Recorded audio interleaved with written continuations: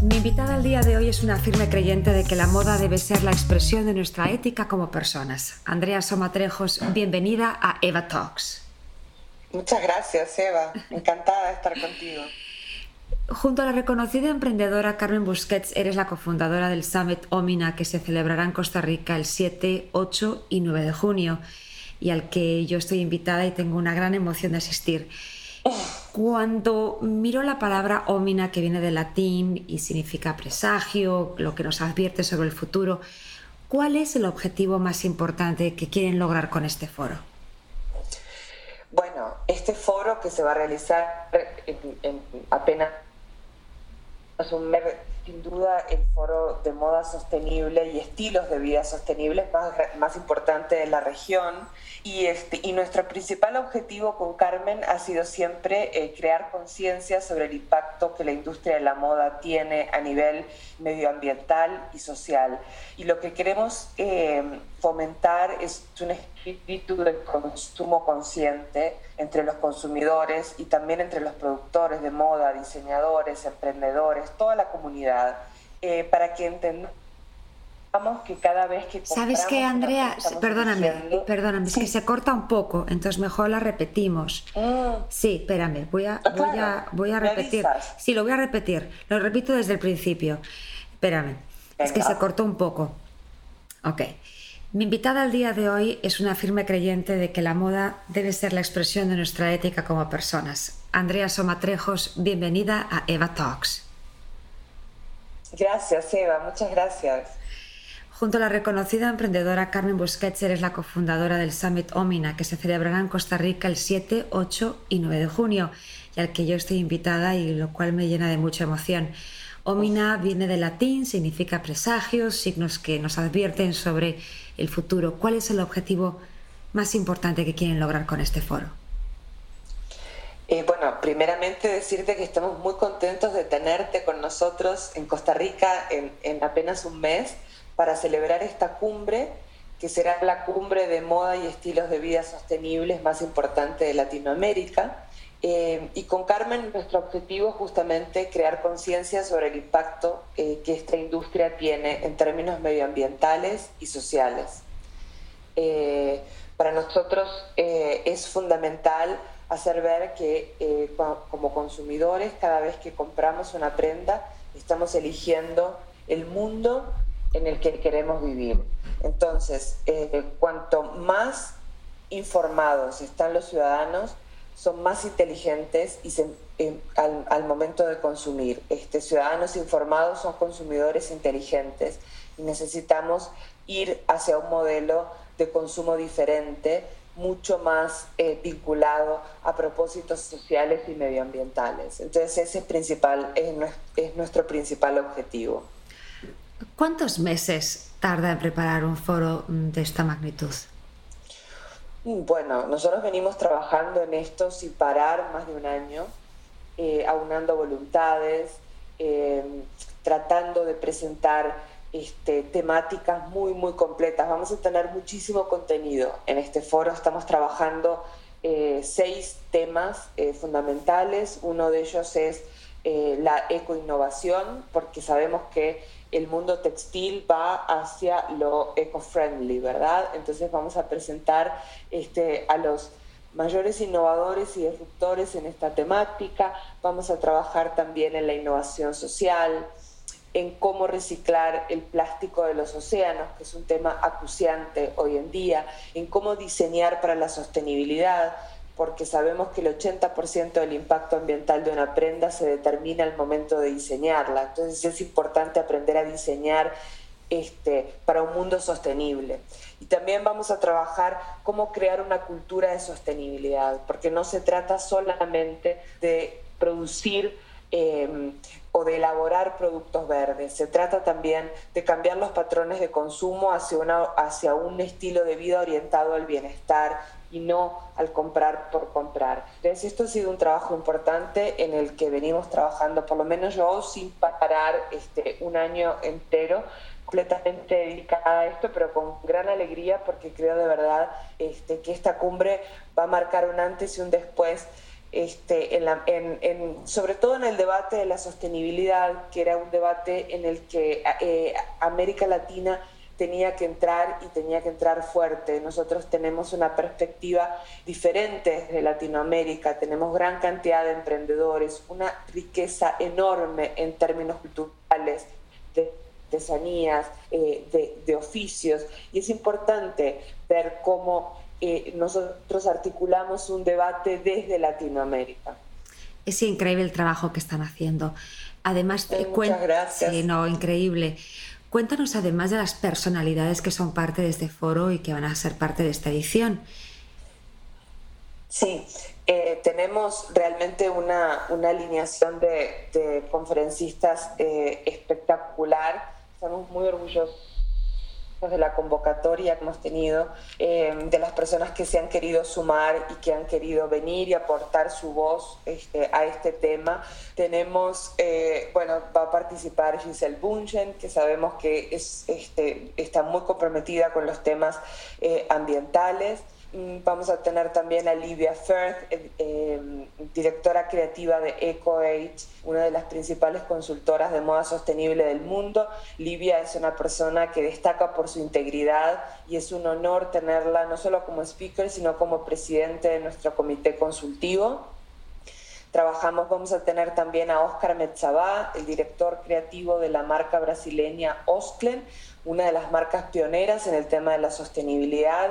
Oscar es una persona que lleva 30 años de trayectoria en el mundo de la moda, es embajador de UNESCO, miembro del board de Greenpeace, es la persona que Naciones Unidas designó para dar el discurso inaugural del Día de los Océanos el año pasado. Es un honor contar con la presencia de Oscar. Vamos a tener también a Lucy Siegel, una escritora de moda sostenible inglesa, una de las personas, digamos, más relevantes en el tema de la sostenibilidad de moda a nivel mundial.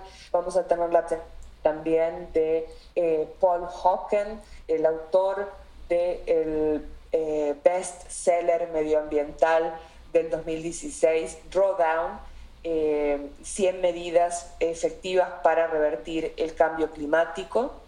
Es un honor contar con Paul también, un especialista en términos de cambio climático, que nos va a venir a contar cómo desde la moda podemos tomar iniciativas que reviertan este fenómeno.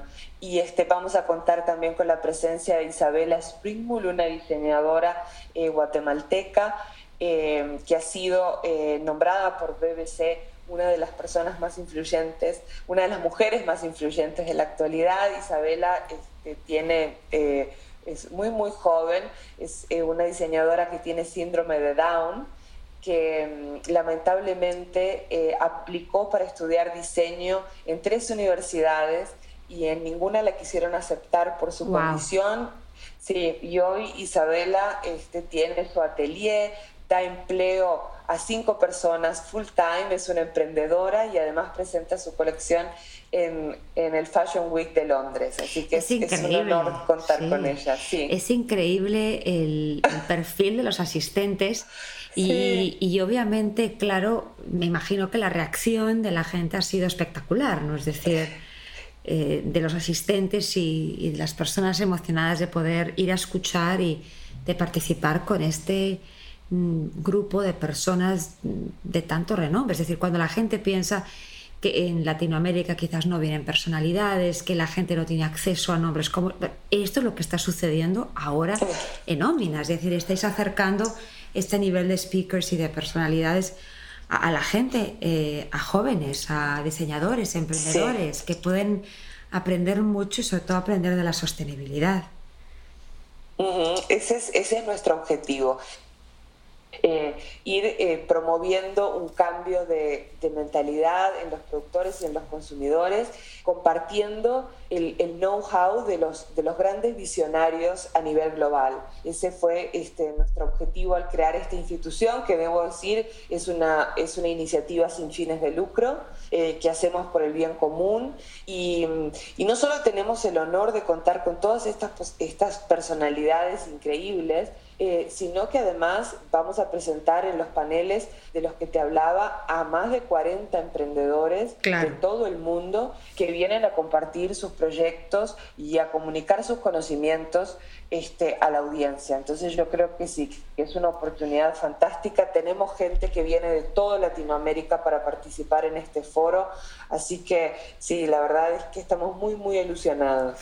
Y bueno, y tienes vamos a decir, el apoyo, la bendición de Carmen Busquets, una mujer, bueno, venezolana, como muchos saben, y otros que si no la conocen, síganla, conózcanla, porque es una gran mujer, una gran emprendedora que además está apostando por todas aquellas personas jóvenes que quieren emprender en lo que es la moda sostenible y en temas de interés y en proyectos que hagan una diferencia en el mundo. Y bueno, creo que ha sido un gran apoyo para ti y para Costa Rica que ella esté involucrada y participe y crear este proyecto. Fundamental, o sea, Carmen es la persona que hace la diferencia. Carmen es muy divertida la historia porque Carmen es alguien que yo admiro desde hace muchos años, o sea, es un role model, ¿verdad? Claro. Una mujer de negocios, sí, con una mentalidad muy abierta, que es imposible catalogar, ¿verdad? Que tiene múltiples intereses, que se destaca por apoyar iniciativas disruptivas, por empoderar a las mujeres. Y Carmen yo hice el año pasado lo que vendría a ser la génesis de Omina, que fue el Costa Rica Fashion Summit, que fue la primera iniciativa, el primer foro de moda sostenible que se hacía en la región. Y con gran éxito, lo hiciste y con gran éxito. Es decir... sí, yo creo que fue el momento, ¿verdad? Sí. Y fundé en el 2017 el Costa Rica Fashion Summit, que fue, como te digo, el primer foro. La verdad es que digo con mucho orgullo que desde entonces han surgido foros de moda sostenible en todos los países de la región. Creo que eso es algo bueno, de alguna manera lideramos esto. Y bueno, y Carmen fue mi keynote speaker. Para mí era muy importante que Carmen viniera y que compartiera esa visión tan impresionante que tiene, ¿no?, sobre el futuro. Carmen de verdad ha sido una de las personas que ha cambiado la trayectoria de la industria, apostando por proyectos siempre muy visionarios.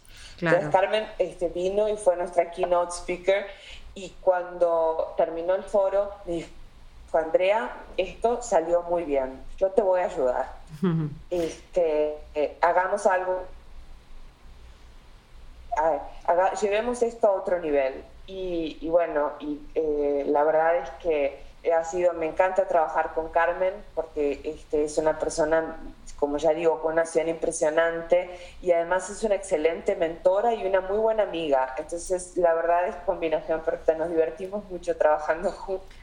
Sí, y es bonito ver a mujeres apoyando a mujeres en nuestro mundo. Tan necesario además. Sí. Regresando al tema de la sostenibilidad, el término de sostenibilidad engloba muchos elementos como tejidos éticos, la producción baja en residuos, salarios justos, condiciones laborales seguras, reciclaje y otros muchos. ¿Cómo definirías el presente de la moda sostenible? Bueno, es interesante porque la moda sostenible, continuamente me preguntan cuando voy a foros o charlas, la primera pregunta que surge es: ¿qué es moda sostenible, verdad? Claro. Y hay diferentes enfoques de lo que es la sostenibilidad, pero lo que podríamos decir es que es una moda que es consciente del impacto ambiental y social que tiene en el planeta, ¿verdad? Uh-huh. Todos sabemos que, bueno, no todos sabemos, repetirlo, que la moda es la segunda industria más contaminante del mundo después del petróleo. Claro. Entonces es necesario sin duda ir hacia otro modelo de producción y hacia otro modelo de consumo. ¿Cuál es la situación de la moda sostenible en este momento? Bueno, hay que decir que la moda sostenible no es una opción, o sea, es el destino inevitable, porque los niveles de consumo, sabemos que con estos niveles de consumo los recursos naturales del planeta no dan abasto, y muy pronto va a ser si no cambiamos el modelo, la producción va a ser insostenible. Entonces, tenemos un sinfín de desafíos por delante, desde el punto de vista de la innovación, de aplicar la tecnología para hacer a la industria más eficiente. El mayor problema que vemos en la actualidad es que la industria de la moda es una industria que está basada en parámetros de los años 50, en el que los recursos se pensaban infinitos. Entonces es un modelo de producir, comprar y tirar. Ese modelo ya sabemos hoy en día que no puede mantenerse en el tiempo y tenemos que ir hacia un modelo de economía más circular, en donde no existe el concepto de desecho, todo se pueda volver a utilizar. En la actualidad solo el 20% de los textiles se reciclan y tenemos el acuciante problema de que la moda produce casi 100 millones de toneladas de desechos sólidos, por lo que es imperativo cambiar el modelo, y ya vemos cómo las grandes cadenas de moda están empezando poco a poco a tomar algunas iniciativas incipientes para controlar esto. Entonces, la gran oportunidad que tenemos aquí en Latinoamérica es trabajar con los emprendedores, con las startups que están empezando ahora, para crear un modelo de negocio que sea sostenible desde el comienzo. Claro, que sea desde el Porque comienzo. Sí hay una oportunidad. Exacto, entonces ese es nuestro enfoque. Empezar a trabajar desde el comienzo creando conciencia y cultura de sostenibilidad en los vendedores. Porque si uno quiere que su modelo de negocio, si uno es emprendedor y quiere que su negocio perdure en el futuro, tiene que hacerlo sostenible. ¿Qué tan importante es la educación en la promoción de moda sostenible? Y te lo comento no solamente por la educación en las universidades, en la gente que está aprendiendo a ser diseñador, sino también en la sociedad en general. Es fundamental, es el paso fundamental. Y como tú dices, ¿no? desde dos enfoques. Desde el enfoque de los diseñadores de moda, como te decía antes, el 80% del impacto de una prenda está determinado al momento de diseñarla. Entonces necesitamos estudiantes de diseño que sepan, que sean primero conscientes de esto, y luego que en vez de enfocarse en crear cosas nuevas, aprendan a trabajar con lo que ya existe, haciendo reciclado, haciendo upcycling, es decir, tomando algo y dándole otro uso. Aprender a crear con recursos ya existentes en vez de estar creando todo el tiempo cosas nuevas. El mercado está muy saturado, entonces necesitamos buscar nuevos modelos. También trabajando en el sector de las nuevas economías, que es algo que también vamos a conversar en el foro. Todos estos nuevos modelos de negocio que son shared rentals. Vamos a ver que no todo es comprar, que también hay modelos para alquilar ropa. Si tenemos una boda, si tenemos un evento, poder, en vez de ir a comprar un vestido que nunca más nos lo vamos a poner, podemos alquilarlo. Existen incluso iniciativas que permiten ser hasta el Airbnb de la moda sostenible. Es súper interesante lo que dices del upcycle, porque estaba leyendo el día de hoy que Selfridges es el primer retailer en que ha reciclado las tazas de café de sus headquarters y de sus tiendas para la creación de sus bolsas de compra. Eso es un claro ejemplo de cómo están cambiando, y cuando lo leí hoy dije, bueno, claro, ¿cómo hacemos de que este tipo de noticias estén más cerca del consumidor o de la gente, y que también los nuevos negocios de moda no equiparen muchas veces lo que es la calidad con que, como tú dices, todo tiene que ser nuevo? Bueno, la gente quiere algo que le quede bien, cosas que sean buenas de llevar, y no necesariamente tienen que ser nuevas, ¿no? Es decir, reciclado no tiene que ir opuesto a la calidad. Exacto. ¿Cómo consideras que han influido las nuevas tecnologías en la creación de moda sostenible, para aquellos que desconocen un poco del tema? Bueno, ha sido fundamental, y cada vez lo va a hacer más. O sea, la innovación y la tecnología van de la mano, ¿verdad? Por eso, como te decía, vamos a trabajar modelos para presentar, un poco retomando lo que decía sobre el tema de la información, ¿verdad? Una de las cosas que nosotros vemos y el propósito detrás de este foro, de esta cumbre de moda y estilos de vida sostenible que estamos realizando, es ver que si bien hay mucha innovación en la industria, esos nuevos avances no se están comunicando debidamente. O sea, la información no se está distribuyendo como nos gustaría y hay muchas personas, tal vez aquí en Latinoamérica, que desconocen verdaderamente los grandes avances que se están realizando y los pasos que están tomando algunas empresas. Entonces, por eso nuestro objetivo es compartir este conocimiento, democratizarlo para que sea verdaderamente público. Entonces vamos a mostrar, por ejemplo,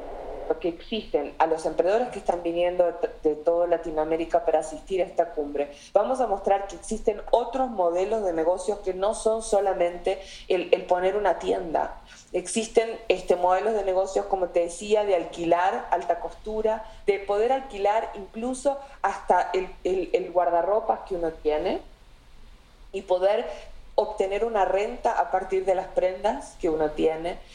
Tú sabes, los consignment stores o las tiendas de ropa usadas, pero de marcas premium, están siendo un negocio que está floreciendo en todas partes, que permiten darle a la ropa, alargar el ciclo de vida útil de la prenda. Entonces es algo que yo ya no me pongo, que ya no uso, lo puedo vender a una tienda a consignación para que esta tienda le permita que otra persona pueda ir y darle un segundo ciclo de vida a esa ropa. Entonces hay muchos modelos nuevos que se hacen, que son viables gracias a la tecnología y a la innovación, también en lo que tiene que ver con la trazabilidad de la cadena de producción. Sabemos que uno de los grandes problemas que tiene la industria de la indumentaria es que tiene una de las cadenas de producción con menor visibilidad. O sea, el consumidor ve la prenda colgada en la tienda cuando la va a comprar, pero no sabe qué es lo que hay detrás, ¿verdad? El consumo de recursos naturales, no sabemos en qué condiciones trabajaron las personas que hicieron esa prenda. Necesitamos ir hacia un modelo de industria mucho más transparente. Sí. Y gracias a la tecnología, eso cada día es más posible. ¿Cuál es el proceso de producción de una prenda sostenible? Bueno, el proceso de producción de una prenda sostenible, para empezar, tiene que ser lo más transparente posible. Es decir, lo ideal es que el consumidor tenga cuanto más información, mejor, sobre en qué condiciones trabajó la persona que hizo esa prenda. ¿Y cómo hacemos para que la gente sepa esa información? Es decir, ¿cómo pueden hacer las marcas para que la gente tenga esa información? Porque yo llego a una tienda y compro una prenda y te confieso, yo creo que no veo el label, es decir, lo que es la etiqueta, yo creo que nada más la leo cuando tengo que ver si la tengo que lavar en casa o la tengo que mandar a la tintorería. Tampoco estamos acostumbrados, ¿no?, a mirar cierta información. ¿Cómo pueden hacer las marcas para...? Bueno, tenemos que trabajar desde los dos lados. Primero, creando la curiosidad en el consumidor. Sí. Nosotros, hay un proceso de reconocimiento y de información que nosotros necesitamos darle. Cuando yo digo, por ejemplo, que para hacer una t-shirt se ocupa la cantidad de agua que una persona toma en 3 años. Increíble. O que para hacer un par de jeans, solo para unos jeans, se consume la cantidad de agua que una persona toma en 9 años. Cuando uno como consumidor recibe esta información, hay un antes y un después, ¿verdad? O sea, correcto.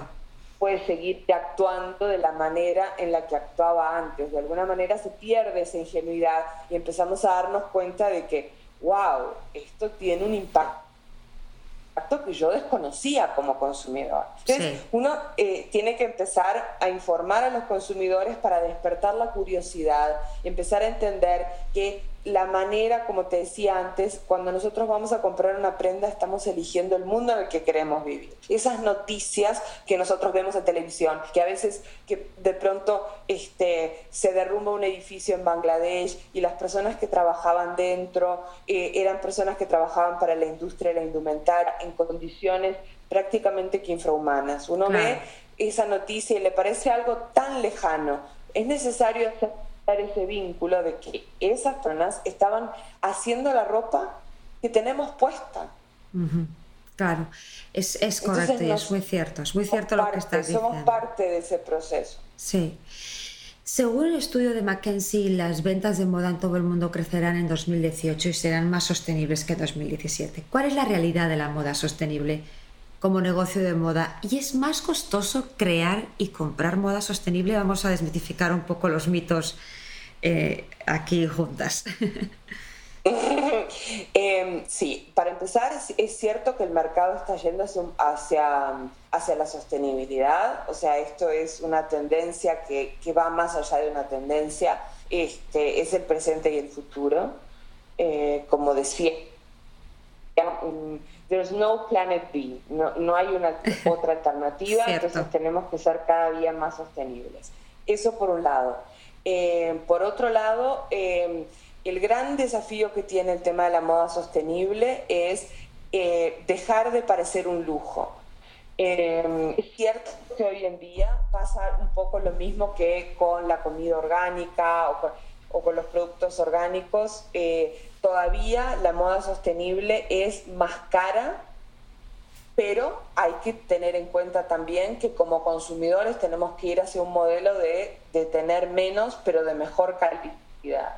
El gran problema, la gran amenaza en términos de producción y de consumo de moda es la moda rápida, ¿verdad? Esta moda que salen dos colecciones por mes, son liquidaciones de verdad, y los precios son bajísimos, y entonces la gente compra y compra y compra. Sabemos que el 30% de lo que se compra en la moda rápida o fast fashion se usa solo una vez. Impresionante cifra. Impresionante. Es impresionante. Uh-huh. El 50% de esas prendas no sobreviven el año de duración. Uh-huh. Y sin embargo, una prenda de poliéster tarda 200 años en desintegrarse en un basurero. Entonces uno se tiene que preguntar, ¿de verdad este es el mundo que nosotros queremos para nuestros hijos? Sí, es una pregunta importante, y cuando hablamos de que, como tú dices, es más costosa, tenemos que tomar una decisión. Y tenemos que tomar una decisión de qué queremos para nuestro mundo. Y qué tan importante es tener una camisa más y no invertir por algo que tenga una calidad, pero también una calidad en su cadena de producción, una calidad en cómo proteges el medio ambiente, y bueno, que sí, que te quede bien. Esa va a ser son los retos de cualquier diseñador y cualquier marca, pero al final sin duda, lo reciclable o lo sostenible no tiene que ir enfadado o opuesto al lujo, como vemos la moda. Para nada. Es decir, para nada. Nosotros, justamente, Oscar Metzabá, el director de Osklen, que va a ser uno de nuestros conferencistas en Omina, justamente eso es lo que dice, que vamos hacia un nuevo concepto de lujo, ¿verdad? Uh-huh. Hay un nuevo lujo que no es el tener una enorme cantidad de cosas, sino el tener buenas cosas de buena calidad, de tejidos nobles, que sean amigables con el medio ambiente. Eso es el lujo. ¿Esas cadenas de fast fashion pueden adoptar un nuevo modelo de negocio? Yo sé que han hecho grandes pasos, algunas de ellas están teniendo conversaciones, tienen ejecutivos que están dedicados a temas del medio ambiente. ¿Ves que hay un interés quizás provocado por el consumidor, ¿no? De hacer pasos hacia una dirección sostenible, o la rentabilidad y el crecimiento y el profit sigue siendo una conversación más importante? ¿Cómo lo ves tú? Hay una presión enorme por parte de los consumidores informados, por revertir el impacto ambiental y social que tienen estas cadenas de moda rápida, el impacto tan negativo. Entonces, por un lado está la presión del consumidor, que va en aumento.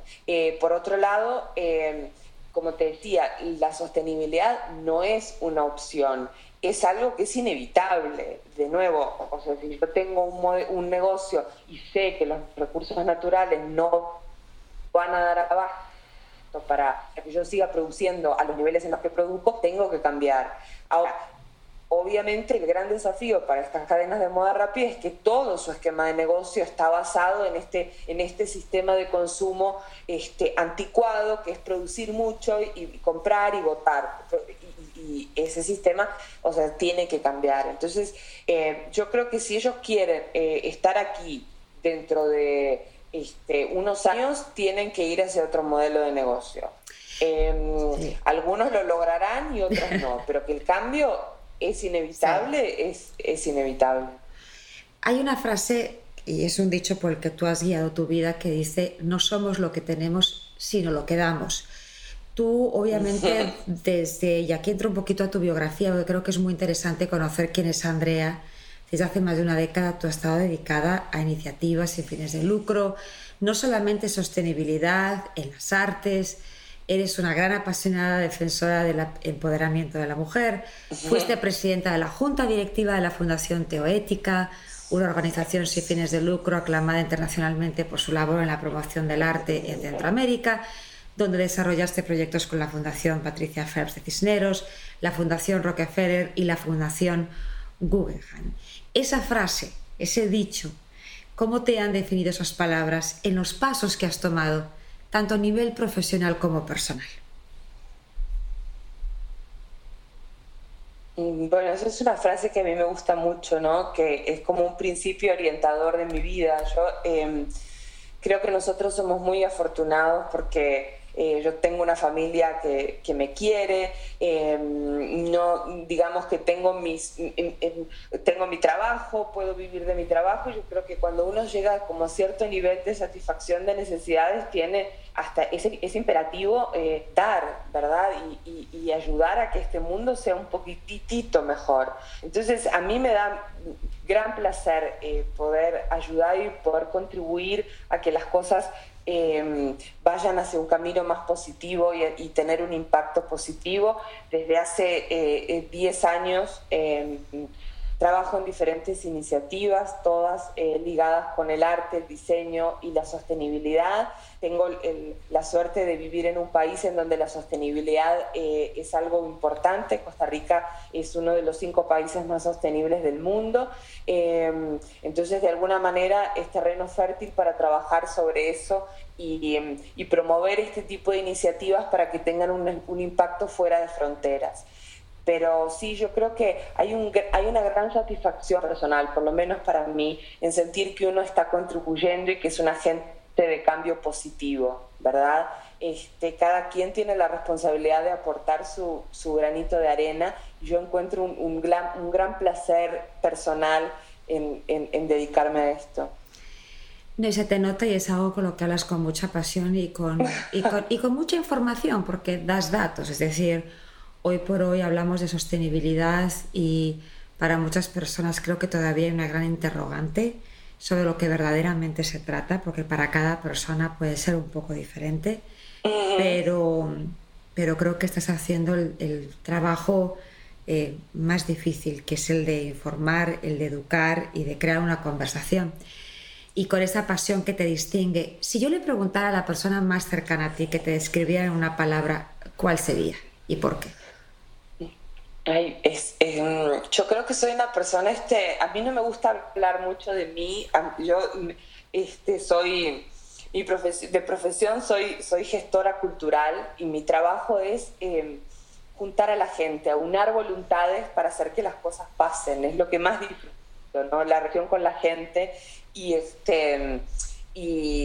poder aunar voluntades, entusiasmar a las personas en torno a una iniciativa. Yo creo que, no sé, tal vez me distingue que soy una persona muy, muy persistente. No es fácil hacer, por más que uno crea que es una iniciativa sin fines de lucro, tú sabes, Eva, lo difícil que es hacer el fundraising, generar desde Latinoamérica este tipo de proyectos tan enormes. No, y con el nivel que estás trayendo a Costa Rica, exacto, con el nivel de las personalidades, sí, estás atrayendo la atención de gente del mundo entero. Es decir, el nivel, sí, de personas hablando de un tema tan importante. Nuevo. Sí, nuevo. Espérame un segundito, que justamente no sé por qué.